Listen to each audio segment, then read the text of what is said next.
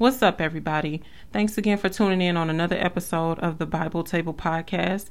If this is your first time tuning in, I just want to say thanks for being here to listen, to learn. God bless you.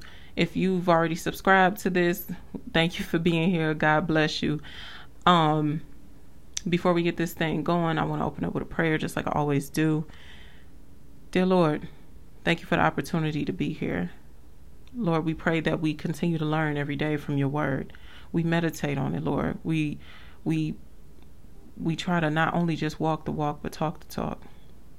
I pray that the Holy Spirit guides us. I pray that you bless us with discernment so we not be deceived in this last hour. Lord, I pray for the listener. I pray for the messenger. I pray that the message goes out exactly how you want it to go. Lord, I pray for the lost. I pray for those that are trying to find you and don't know exactly how. I pray that we be Holy Spirit led.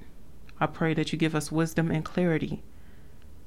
I pray that same wisdom and clarity for myself. In Jesus' name, amen. So I was led to share this with you all. Just like any other time, this episode may be my shortest episode, but whatever the Lord puts on me, I'm going to share it anyway. So it may go longer. It may not. I don't know, but we're going to get it out here today. So today's topic, fornication. Now, the definition of fornication is basically just sex between unmarried people. Now, the Lord blessed the world with the first marriage that ever took place, which was Adam and Eve. It was the first ever marriage.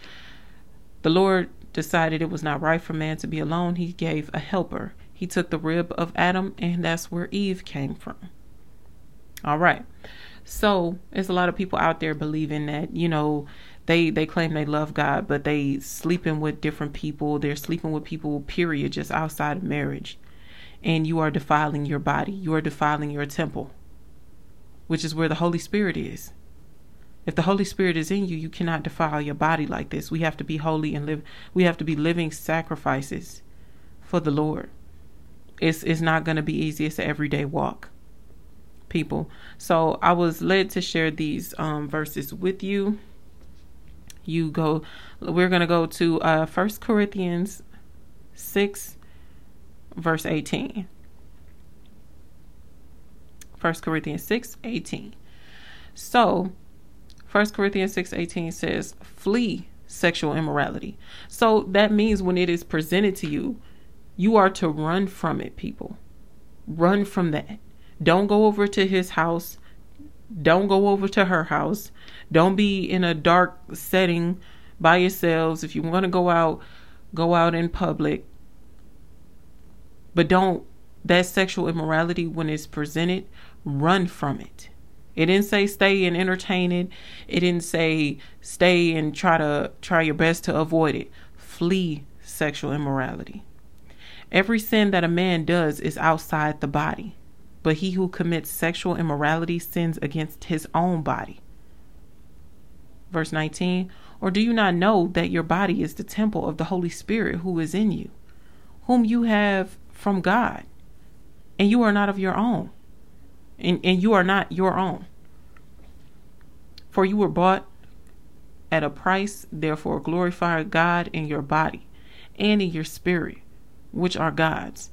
So if you claim that you're a Christian and you love God, you are to glorify him with your body. If you're not married, do not go around giving your body. This is your temple where the Holy Spirit is. Fornication, adultery, which is sex between a married person and a person that's not their spouse. It kind of goes hand in hand. You're not doing it God's way. You're doing it your way, which gets none of us nowhere. When we're doing things our way, it gets us nowhere, which means we're basically walking in the flesh. And just like the last episode, we are to walk in the Holy Spirit. We are not to live by our flesh. We are to crucify that flesh every day. When we belong to Christ, we are his. Another verse that I wanted to share, if you just jump straight down to 1 Corinthians 7, verse 2. Nevertheless, because of sexual immorality, let each man have his own wife, and let each woman have her own husband. So fellas, if y'all out there sleeping around different women, ladies, if you're out there sleeping around different men, you see it right there. Have your spouse. Men, you are to have your wife. Women, you are to have your own husband. And that's just what it is. Now, if we hop down once again, verse 7. No. Chapter 7, verse 8 through 9. We're going to read that. Actually, we're going to read 7 as well. For I wish, this is Paul talking, for I wish that all men were even as myself, but each one has his own gift from God, one in this manner and another in that. But I say to the unmarried and to the widows, it is good for them if they remain even as I am. So this is Paul saying, Paul was saying to the unmarried and to the widows, it's good for them to remain even as I am. So Paul was not married. But what he is saying is that if you are not married, you have time to focus on pleasing the Lord. Now, if you're a woman and you're married, you have to focus on pleasing the Lord and your husband as well. Because, it goes God, it goes the Lord, it goes your husband, yourself, then your kids. Wait a minute. Let me say that again. It goes the Lord and then your husband. So when you're married, you have to focus on pleasing the Lord and your husband. When you are unmarried, you have time to focus on pleasing the Lord more. You have more time to focus on pleasing the Lord.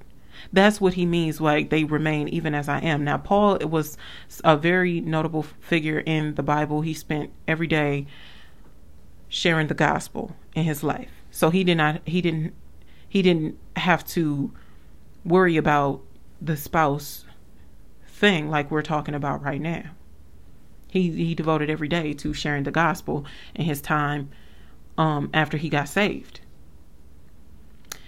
Verse 9, but if they cannot exercise self-control, listen, people, if you cannot exercise self-control, if you cannot exercise not having sex outside of marriage, let them marry. For it is better to marry than to burn with passion.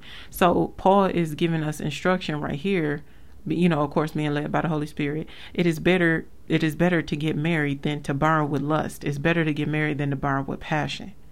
So it's better to get married and do it the Lord's way than to do it your way, walking in the flesh, pursuing every lust that will send you directly to hell.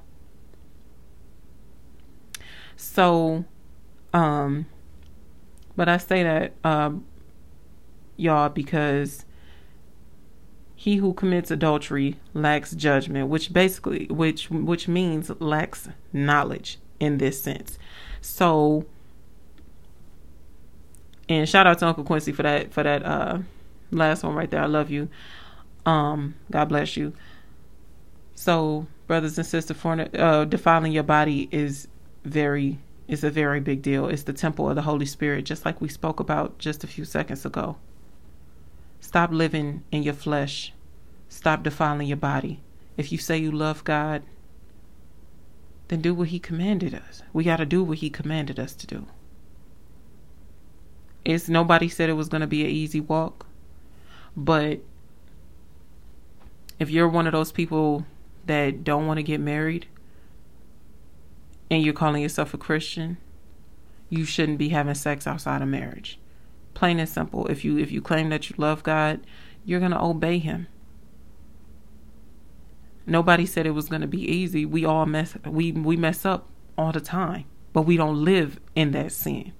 Practicing sin and living in sin, practicing sin and sinning are two different things.